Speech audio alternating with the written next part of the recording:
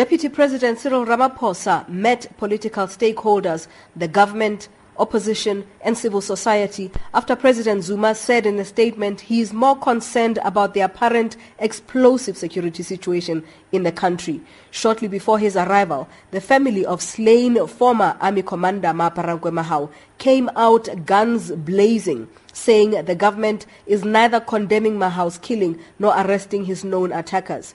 The family says instead it is convinced that the government is concealing a premeditated execution.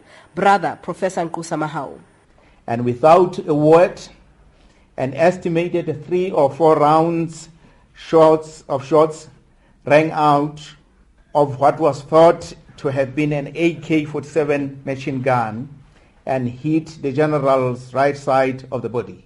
Mahao's nephews who were with him during the incident say after Mahao was shot, his attackers made a phone call to report. Professor Mahao again. The soldier then called through his cellular phone and reported in Sesotho, "Remofumani, remotunzi, kinale sayene makara." Unquote. We found him, we shot him, I am with Sergeant Makara. Unquote.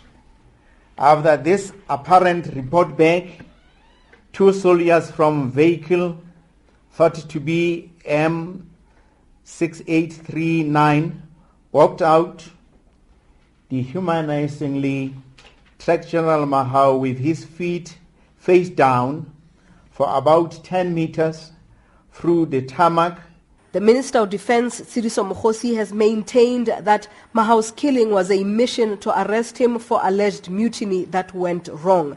The family says it is surprised that Mahao is suspected of being part of a mutiny during a time that he himself was a commander. The family says it now knows that the government alleges that he drew his gun, and that is a deliberate disinformation. We strongly dispute this disinformation, which may point to the possible complicity of government in the heinous assassination of our beloved son. We expected government to condemn General Mahao's murder and to order immediate arrest of the perpetrators of this foul act. It has done neither and seems to treat the grieving family and the nation with disdain. The Mahao family says it appeals to the global community to move into action to investigate the security developments in Lesotho.